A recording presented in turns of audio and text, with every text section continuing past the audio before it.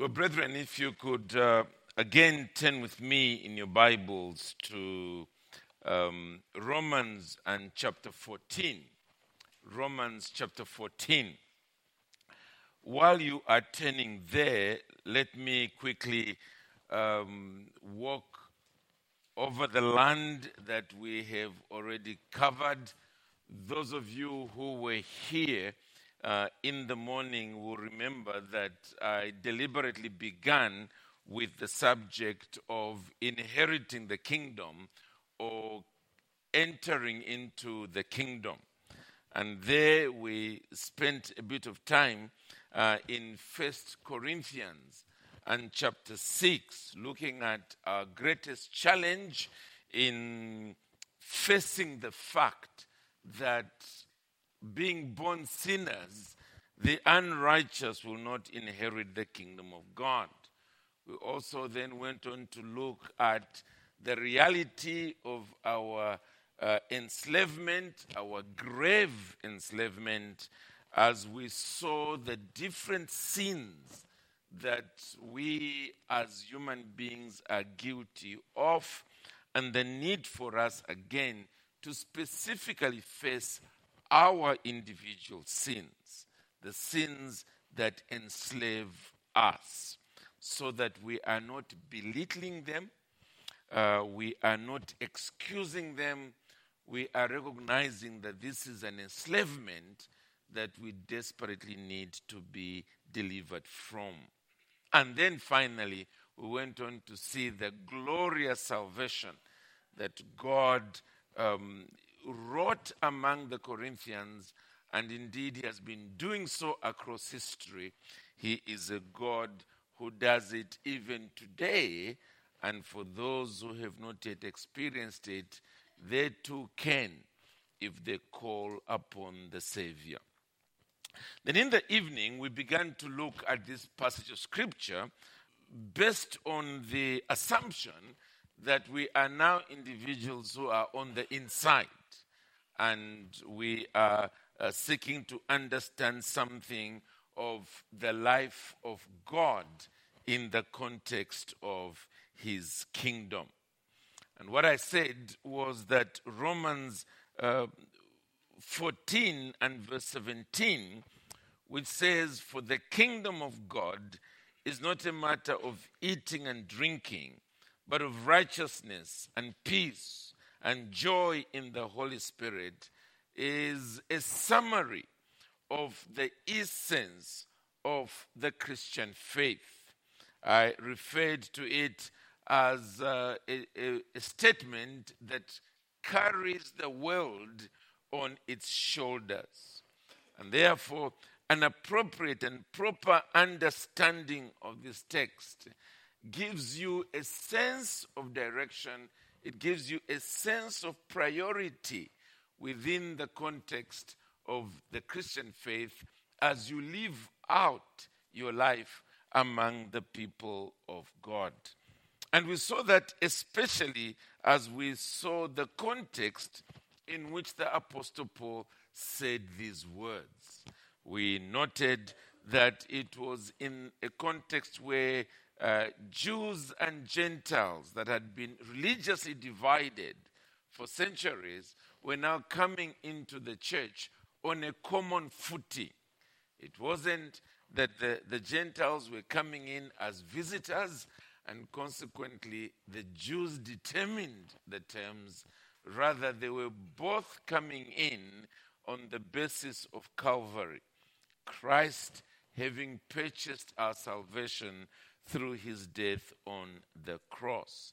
How were they with these religious differences that had caused them to develop different qualms and so forth and scruples? How were they now to dwell together?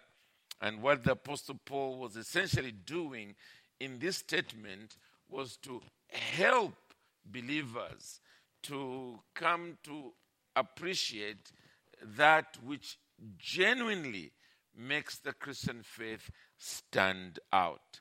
In other words, its distinct peculiarities. Now, what we did yesterday was to see, first of all, the meaning of kingdom. We'll touch a little bit more on that this evening. But we spend the rest of our time looking at the king himself, the potentate, the one who rules. In our text, we are told that this is the kingdom of God. Who is this God that is being spoken of as the one who rules over this kingdom? And we went all the way to Genesis 1. We spent a bit of time looking at the implications of the statement that was there, that in the beginning God created. And I trust that especially as we went prior to Genesis 1 verse 1, in other words, as we looked at this God without this creation, I trust we were challenged to appreciate how this God does not need us for his own sense of fulfillment and blessedness. That in the fellowship of the triune God, Father, Son, and Holy Spirit, is complete fulfillment, complete blessedness. That this God, unlike us, does not need anything outside himself like oxygen or food in order to be sustained. He doesn't even grow old at all. He remains as young, if we could ever use that term, as he's ever been for all eternity. We then went on finally to peep into the throne room of this kingdom where he reigns. And we made our way all the way from Genesis to the book of Revelation. And I trust that you were able to join the angels of heaven to worship there in his presence. Today, we move on to consider what life is like in this kingdom. And we're still back to Romans 14 and verse 17. And because of the fact that the Apostle Paul, in describing the distinct peculiarities of the kingdom, because he begins with this negative statement, that's really where we will end for tonight. The Apostle Paul says, "For the kingdom of God is not a matter of eating and drinking, but of righteousness and peace and joy in the Holy Spirit." As I said, for tonight, I want us to end on that negative note. It is not a matter of eating and drinking. How are we to appreciate this? Well, first of all, let's again go back to the fact that the Apostle Paul uses this word kingdom for the first time in the whole of this epistle. That in itself should be a wake-up call to all of us. That there must have been a thought in his mind that he realized would only be best described by bringing in the concept of kingdom. Yesterday, I defined kingdom as that realm, the area that a king has rule over. So it's a king's dominion. It's no doubt a phrase that the biblical writers were borrowing from the natural world. In other words, there were already kingdoms that were in real existence in their own history. You had, for instance, the Babylonian kingdom. Prior to that, you had the Assyrian kingdom. and then you had the Persian kingdom, and in due season you had the Greeks coming in, and at the time of the apostles you had the Roman kingdom. And to borrow a more modern term, we would be speaking in terms of the Roman Empire. Well, most of us are better able to relate to empires by referring to the British Empire. And it's really a kingdom. It's an area where the King of England, and in due season the various queens of England, would be exercising their rule.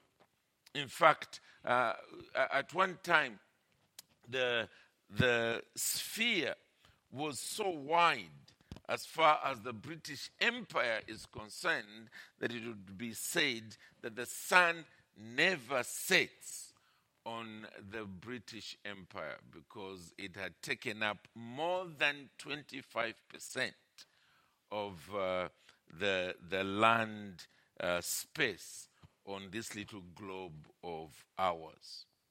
So it's really this concept that the biblical writers borrowed in order to express a truth. And it is now a spiritual truth. And that spiritual truth is the fact that the way in which we have realms that have been conquered by the armies of a king, and consequently they are now subjects to that king. That's the way in which God is indeed conquering the world, and in this case with his gospel, but bringing in those who are now subjects to him. And so that's really the concept that is here, over and above the one that we saw yesterday, which is the kingdom that in fact does rule the entire universe, because God, in that sense, is king. Now, there are one or two differences between this kingdom, this spiritual kingdom here, and the kingdoms of this world. One of them is the fact that those of us who are now within this kingdom, we have a permanent dwelling there. Once we have come in, we have, to borrow a more worldly term, permanent residence. Now, I know that the various nations of the world speak in terms of giving us permanent residence, but I hope we know that despite those claims, we still die and our residence is over. But here is a kingdom where nothing like that happens. You come in and you are a possessor of eternal life. The king who is there becomes your king, not only for time, but also for eternity.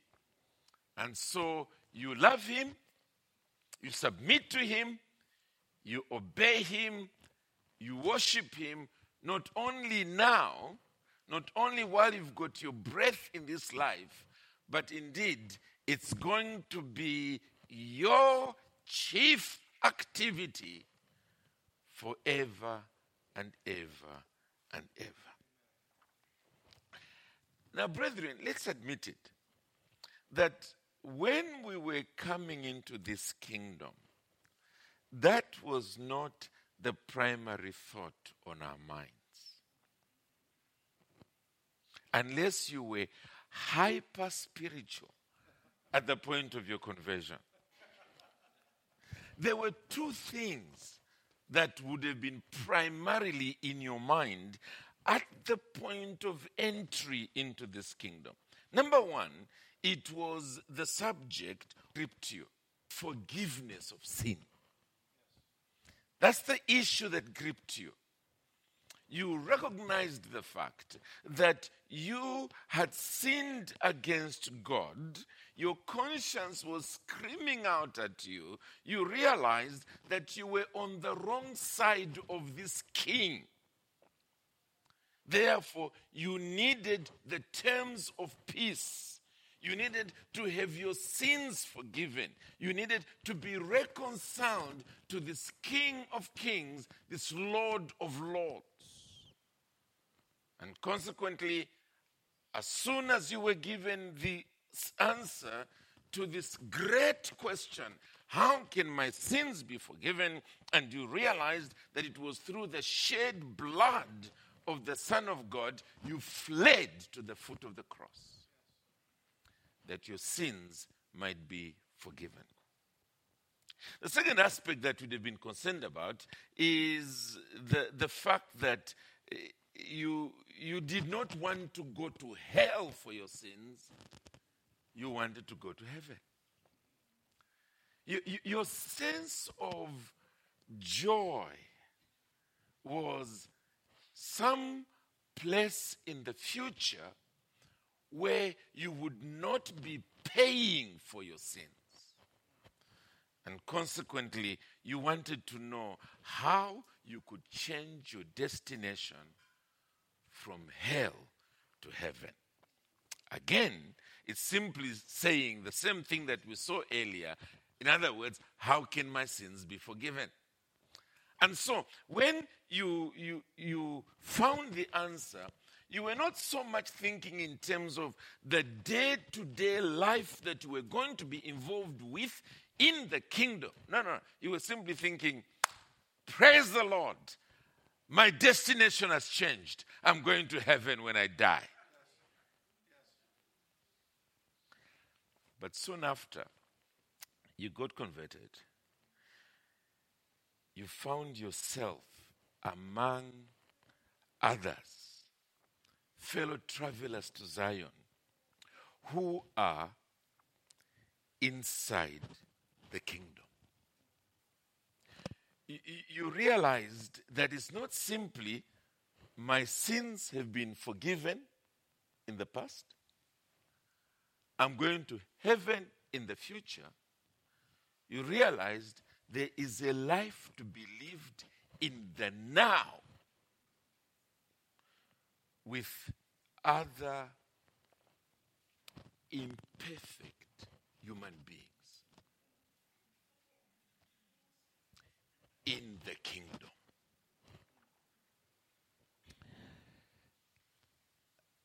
And that's where the Apostle Paul is wrestling with issues here. It's with individuals who have professed faith in the Lord Jesus. They have surrendered to him. They've abandoned their sins. They are looking forward to heaven, but they haven't arrived there yet. And then as they begin to look at one another, they begin to see things they don't like about one another. But you see, their legs are tied to each other. They are together in the kingdom. They can't just wish each other away. They can't.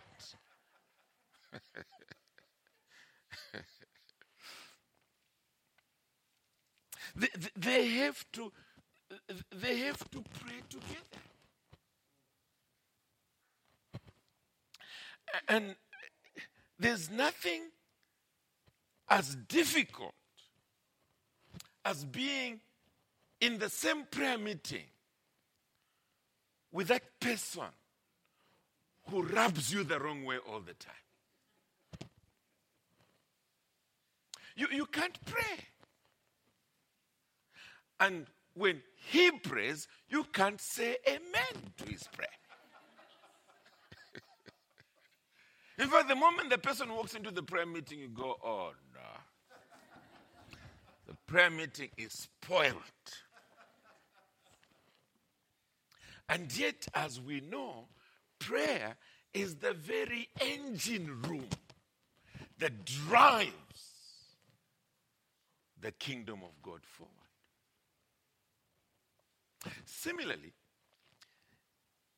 the church is an educational institution. It's a place you come to learn from one another. There is nothing more difficult for a church when there is disaffection in the church. It spoils and it kills the educational aspect of the church. In fact, that's what Paul goes on to speak about towards the end, rather in verse 19, when he says, so then, let us pursue what makes for peace, and then he says, and for mutual upbuilding. The moment somebody hands to you a glass of water and you are thirsty, you're about to grab it, then you see who it is who's giving it to you. Suddenly you say, I'm not thirsty. I'm not thirsty. I'm all right. I'm all right.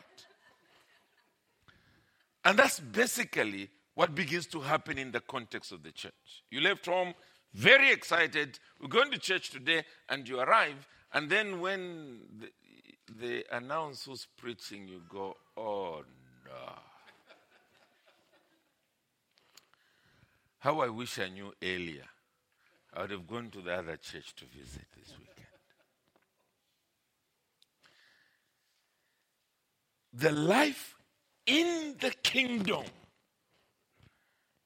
becomes difficult, if not altogether impossible. Let me add one more aspect with respect to the common life, and it is this: that the kingdom itself, it grows in terms of souls getting saved. It grows in terms of a lot of evangelistic and missions activity. It grows as we hold hands together in order to be productive for the kingdom.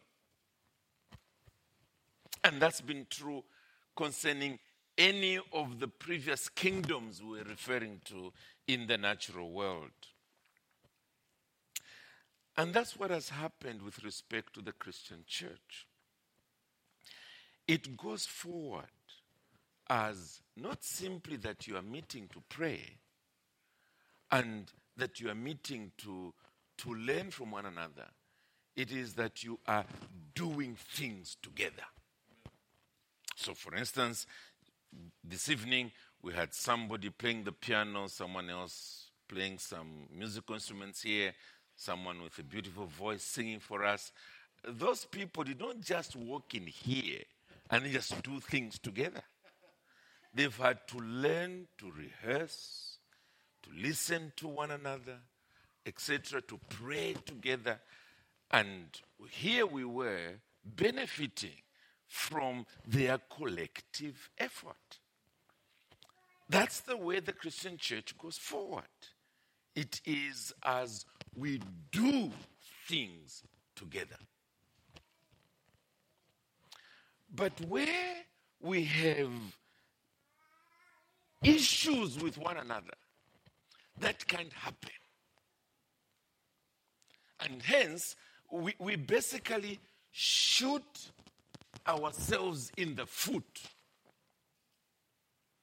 The church hits a stalemate and we can't go forward. Nobody wants to work with people that they have issues with. Nobody. So when the Apostle Paul in this chapter is saying, let's go to verse 1. As for the one who is weak in faith, welcome him. And then adds, but not to quarrel over opinions. He knows what he's talking about. He knows that unless you settle some of these basic issues, you will soon have very serious difficulties because you start quarreling over those issues to the point where what you are supposed to be doing together becomes impossible.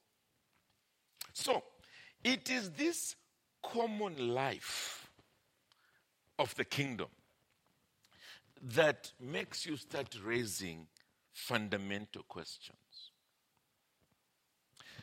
One of them being, who really belongs here?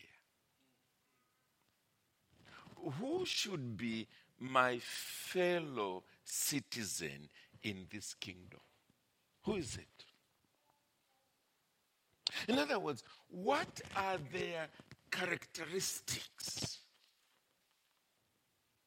Now, in normal kingdoms and empires and countries and so on, we would say things like, it must be somebody who was born in this country.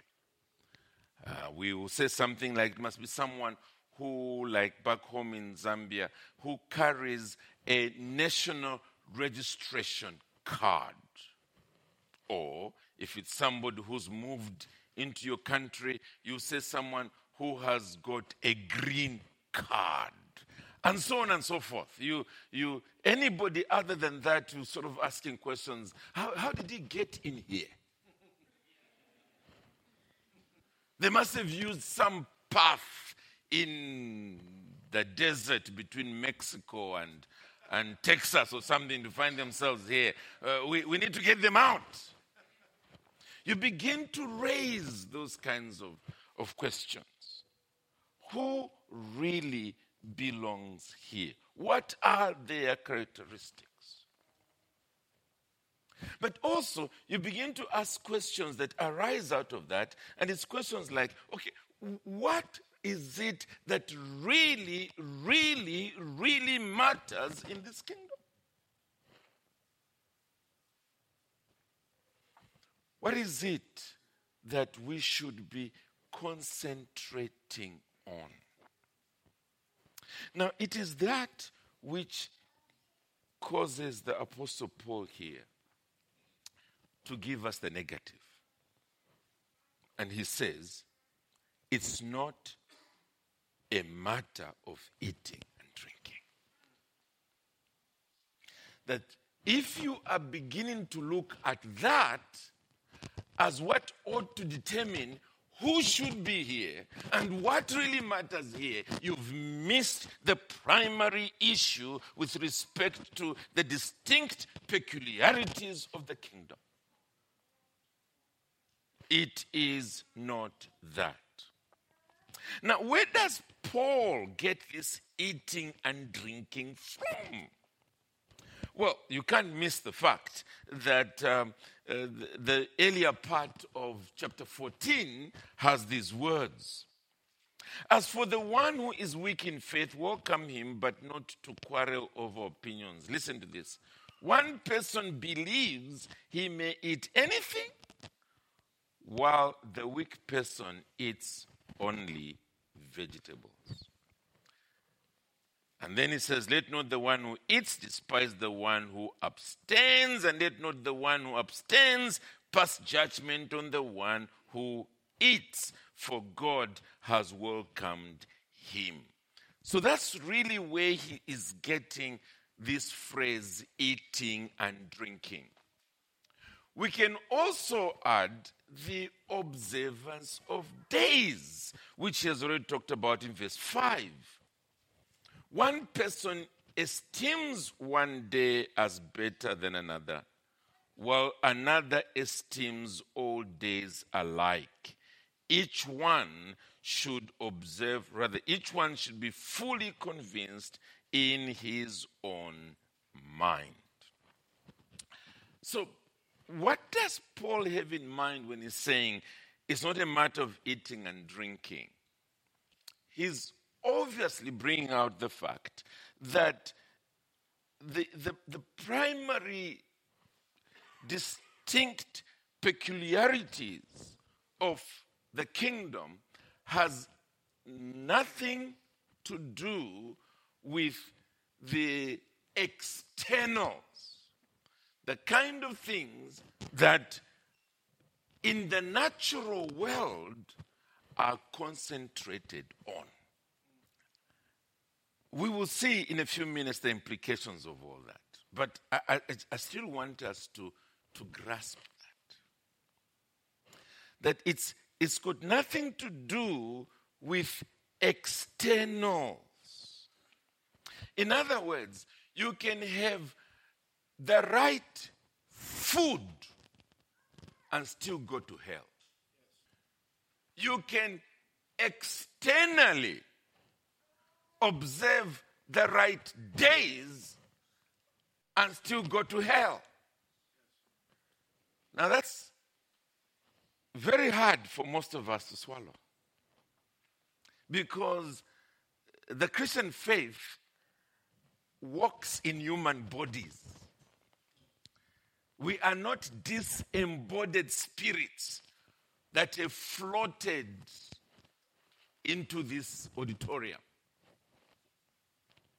We had to observe a time to be here, and we are meeting in a physical structure.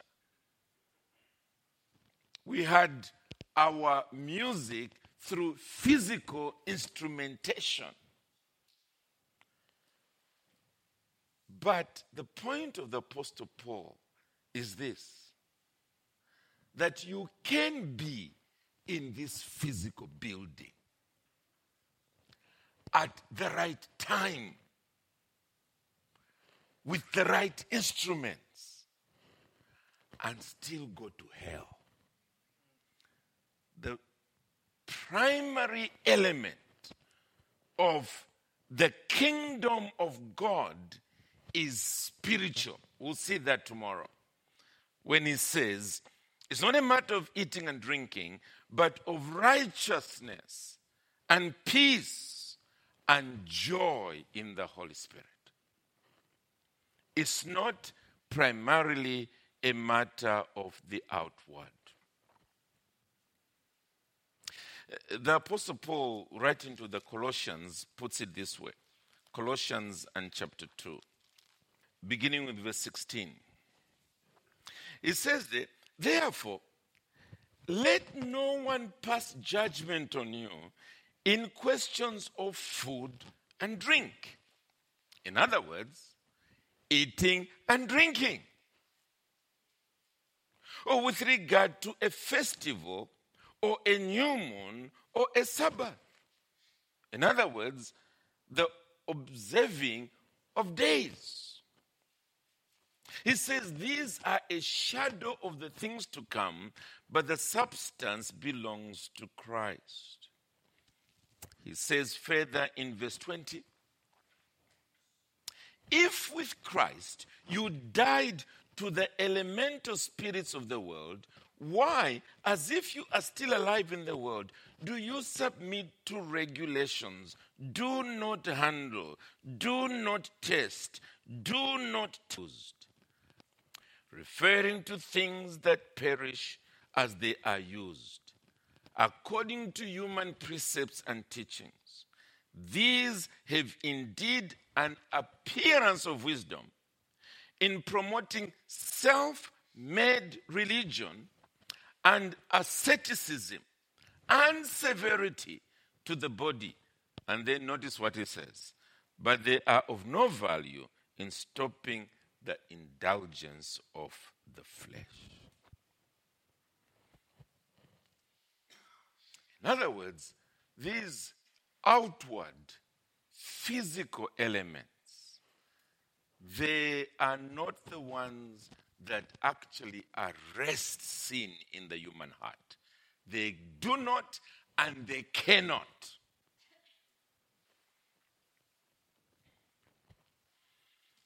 The kingdom of God does not comprise the externals. To the Corinthians, in 1 Corinthians 8 and verse 8, I'll read beginning a little earlier. The Apostle Paul, I'll begin from verse 7. The Apostle Paul makes the point that these things neither draw you closer to God nor take you away from Him. Beginning with verse 7, 1 Corinthians 8 and verse 7. However, not all possess this knowledge, but some, through former association with idols, eat food as really offered to an idol, and their conscience, being weak, is defiled. Food will not commend us to God. There it is. We are no worse off if we do not eat, and no better off if we do.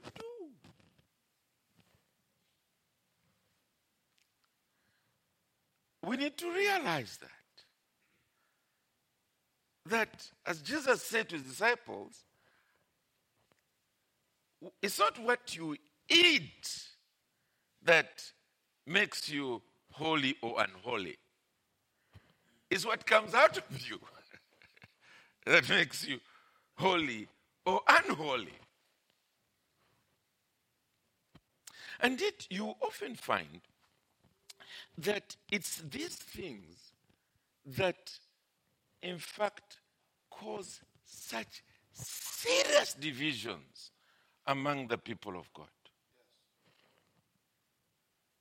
That literally split an entire church into half. I remember a few years ago, somebody, I just want to illustrate it with a guitar.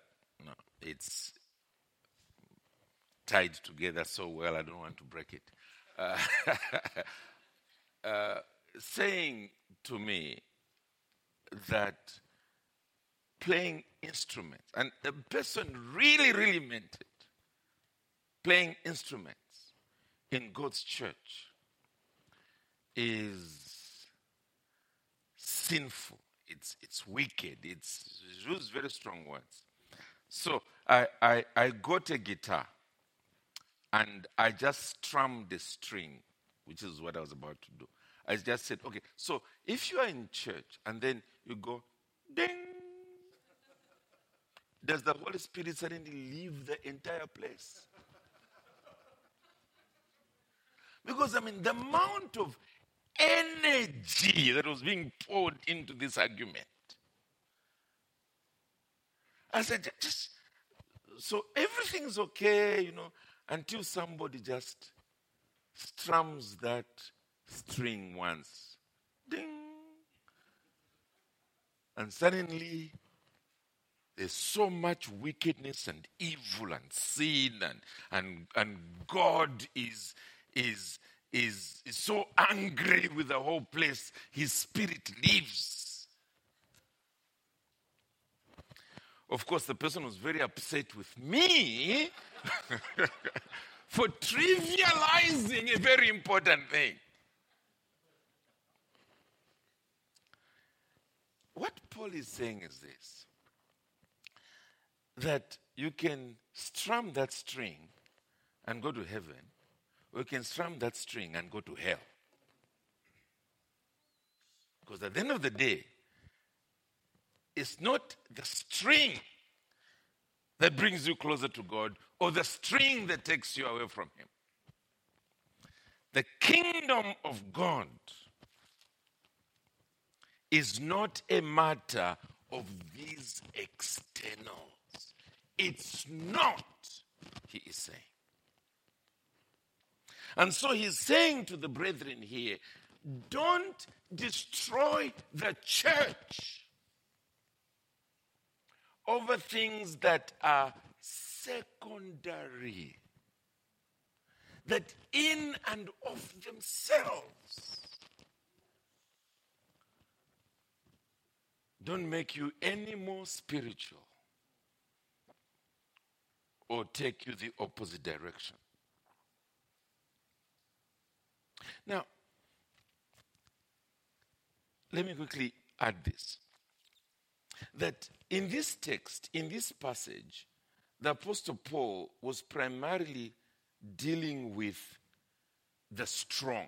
Remember what I said? From verse 1 to verse 12, he was dealing with the weak, and he was saying to them, don't pass judgment on those whose liberties enable them to do what you cannot do with these externals. Don't. From verse 13 downwards, he's now talking to the strong. And basically what he's saying is this, that if you hold back your freedoms and your liberties, it's not like you are losing anything. You're not. Why? Because the kingdom of God does not comprise those things. And so he says, if we can just quickly go back to the text, in verse 20. Verse 20. Do not, for the sake of food, destroy the work of God. Everything is indeed clean, but it is wrong for anyone to make another stumble by what he eats. It is not good to eat meat or drink wine or do anything that causes your brother to stumble. So the point that the Apostle Paul is making here is simply the fact that to the strong I am saying that do not stubbornly hold on to things as though for dear life's sake. When you really analyze it, they are not what makes you spiritual. They are not. So for the sake of the unity of the kingdom of God, so that we may be able to pray, we may be able to minister to one another through God's word, that we may be able to do God's work together, we should be willing to say, I will cut back on my liberties for the sake of unity. That's basically what he is saying here. Or, if we can quickly jump back to 1 Corinthians chapter 8. 1 Corinthians chapter 8 and verse 12.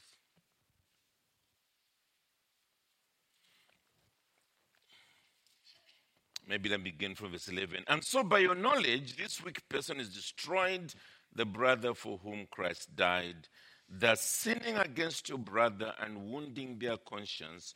When it is weak, you sin against Christ.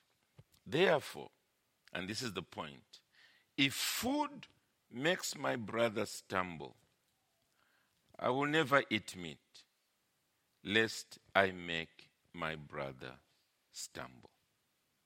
So within the context of the words that are being spoken by Paul here, he's really talking to the strong. And he is saying, for the sake of the health, the atmosphere within the kingdom, be mature enough to say, my number one priority is to ensure that there is an atmosphere conducive for prayer, for teaching, for laboring together. If there is something that I am doing that is hindering that, I should stop it. Simple. I should stop it. It is my freedom. But I want us together to go forward. Now, of course, as we go forward together, as we learn together, the week becomes stronger, and in due season, by strong, I don't just mean strong believers, but having consciences that are able to deal with these matters, we are consequently able to go forward together.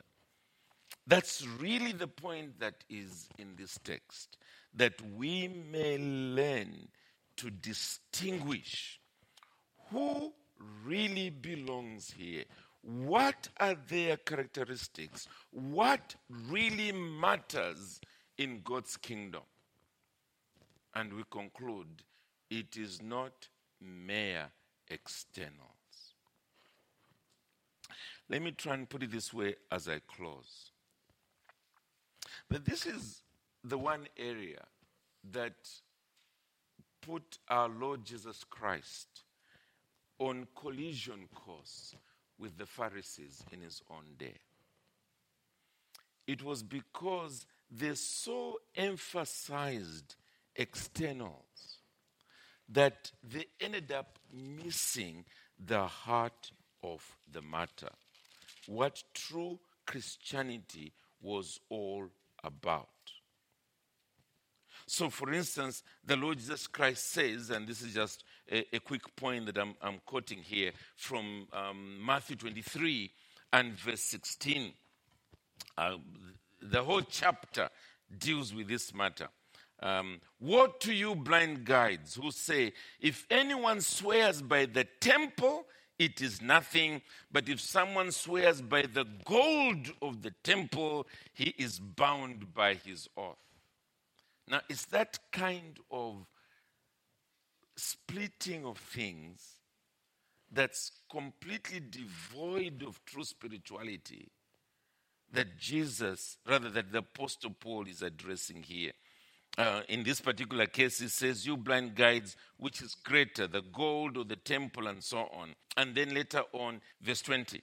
So whoever swears by the altar swears by it and by everything on it. And whoever swears by the temple swears by it and by him who dwells on it. And here's the point. And whoever swears by heaven swears by the throne of God and by him who sits upon it. In other words, ultimately, it is that which is spiritual, the reality of God, that actually matters, rather than being carried away with these physical things. Now, what did he really swear by? Was it the temple or the gold of the temple? Come on. Those are not the things through which we actually grow spiritually. And so Jesus was saying to them, you clean the outside of the cup and plate, but inside you are full of greed and self-indulgence. So let me ask, as we sit here today, what is it that really matters to you? Or maybe begin, when you are relating to the brethren here, and you are asking the question, should they really be part of my life? Should they really be part of my church? Should they really be part of the inner circle of my fellowship? What criteria are you using? Because if it's externals, then what you really belong to is a club. It's not the Christian church. It can be a political party, but it's certainly not the Christian church. When you're asking, when there are issues that you are wrestling with in a members' meeting, and you are waxing eloquent, you are even feeling hot under the collar, what are the issues there that you are really being so fastidious about.